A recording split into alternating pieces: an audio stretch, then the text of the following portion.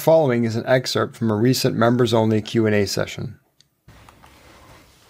If I let my patients know what their insurance covers, am I insurance driven? You're service driven at that point. So patients should know so they can make a decision. So there's a lot of different philosophies on insurance. If you're completely fee for service, no insurance, we don't even touch insurance, we don't bother, we don't do nothing, we just print the forms, give them to the patient, then that's fine. However, you have to understand that, again, I'll just contrast this with the other side of it where everything is, we send the claims, we get paid, your assignment office, the money comes directly to the dentist. Two extremes. But in either case, the patient can't really make a good decision unless they know what's covered, unless they have an idea. Now, this usually matters on simple things because most people understand they have $1,000, $1,500, whatever. Few people have unlimited insurance or unlimited basic coverage. There's some, but it's not common, right? It's not every patient. It's fewer than most.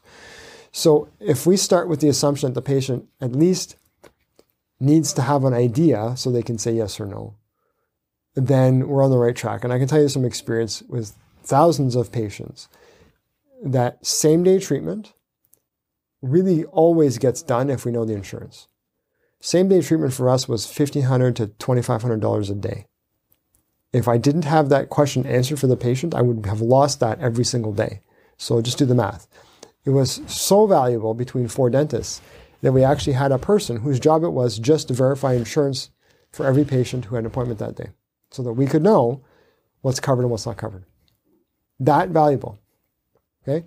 So if I tell the patient, hey, here's what we're recommending, here's what your insurance covers, your portion is only this, I can get the yes like that because they can make a decision.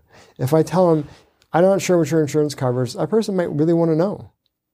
Depending on your insurance, your patient base, your patient makeup, your demographic, the town you live in, and so forth, right? Maybe in a bigger center where there's more affluent people, they don't care about $1,000 one way or the other. But in smaller communities, they do. And it matters, that $1,000. I just read this past week that 30% of Canadians, the same statistic in the US, actually it's more, I think it's 40% of Americans, can't afford an emergency expense of $400. Okay, in the States, it was an emergency expense of $200. That's terrifying. If I had anything happen that wasn't unplanned, I can't afford it. Hence why you see everywhere, and you were seeing them 10 years ago, but you're seeing them everywhere now, these instant loan things, and right, people are just having a hard time, no question, right? Look at the wage pressure. I mean, this is coming from somewhere, right? People are having a greater and greater difficulty with inflation, with all of the other costs and so forth. If I can make it easier for them, why wouldn't I do it, right? Especially if I'm looking at same-day treatment, a patient comes in for an emergency and they have coverage, but they don't have they can't afford $400 out of pocket. Well, if I can make that work for them, I can now do maybe an endo and a filling or something, endo and a crown, that I wouldn't have been able to do, or I would have had to book them back for, and I can do it now while they're there. Again, just today, not tomorrow mentality, the same-day treatment philosophy that we teach, if I can give them the answer to their insurance question, now, let me finish that thought.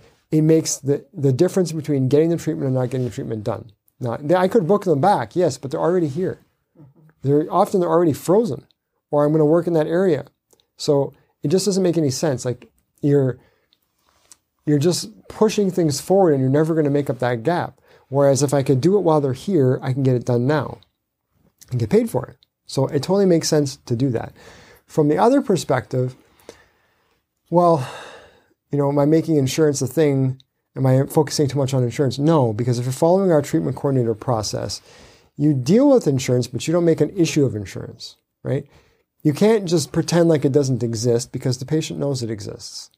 You have to deal with it, but you have to deal with it in a way that they are not put out by it or that they're not concerned about it. See, most patients are as insurance driven as the person who is presenting the treatment plan. They're going to bring it up. What's my insurance cover? Well, actually, it looks like it's going to cover $800 of that, but that's great, because that's better than most people get. And in your case, your balance will only be $500. So you just work through it, right? It's simple. We have a whole system for how you deal with that in the treatment coordinator training. So I'll leave that alone. That's Christine's specialty. She'd be happy to help coach, as we mentioned earlier, help coach people that last little bit where they need that experience and that kind of banter back and forth and practicing one-on-one. But really, you're not insurance-driven by helping people understand their insurance. You are service-driven. That is a requirement to me, in my opinion. So. When is the right time to add more operatories? Now. last year, when you built the office. So this is something I pick on. Everyone knows I pick on this.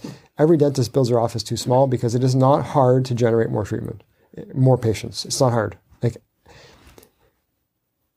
And financial freedom in January, I brought 3 or 4 people up to the front, and all of them could tell the same story. I built a brand new office last year, the year before, and I put 12 ops, 14 ops. It's a huge office. I thought, wow, we're going to be good for a while. Within a year, I need more space because it's not hard to generate new patients. Most people don't realize how handicapped they are by the space that they have until they get more space. Then it's like, wow, we could do all this so much more, right? Because you're just stuck doing it the way you've been doing it. But once you see that, wow, with the same team, I could produce 30% more by just not being, by not turning people away. I just talked about same-day treatment. You know what a difference it is if I have the room to do it or not? I was talking about $1,500 to $2,500 a day by having the patient's insurance information. That also requires I have the space to do it. If I didn't have the space to do it, now I've got patients piling up and I can't do the treatment, physically can't do it because I know where to put them. But if I have a room that I can put the patient in and I can treat them well the whole time with the understanding that, especially if they came in on emergency, I didn't book time for this root canal, but you're in pain, I'll do it for you today if you don't mind waiting a bit. And in between patients, I can pick at it. And it might take me 2.5 hours to do the endo, but I'll get it done. And people are super happy about that because they don't have to come back. They don't have to deal with pain for the rest of the day with medication that eventually will work, but it's not going to work quickly, right? No one wants to get turned away. They want treatment. They want to be frozen and they want to be dealt with. Okay, so if I have the space to do it, that's a huge difference. Now, if I have the space, I can have an emergency column. I can have a new patient column. I can have, oh boy, you could just go on and on and on with the systems, and then I can actually grow, right?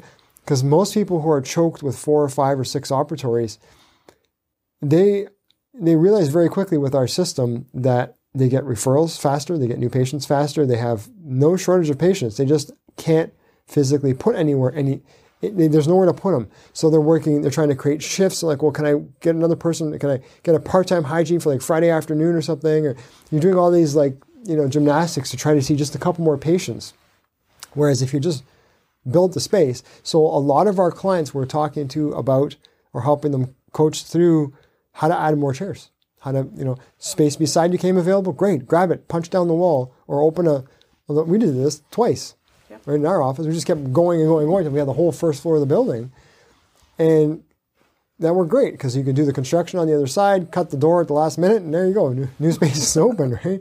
And it's wonderful because now you have the capacity to treat patients the way that you would want to treat them. Because once you learn these systems, you're going to realize very quickly it's not hard to run a practice. It's not hard to grow a practice. The hard thing is realizing, I could probably use twice the size of practice that I have. So if you're looking at creating a new practice and you think you need 5 rooms, you probably need 8. Now, it doesn't mean you put equipment in 8 of them. You can put equipment in 5 of them to start with. And very quickly, you'll be buying more equipment. I can guarantee it if we're working together. So the right time to do it is yesterday, but the second best time is now.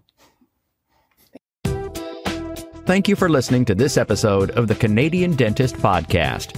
If you want to know how Dr. Biasucci tripled his practice in 3 years and cut his work week in half, request your free information kit at theelitepractice.com.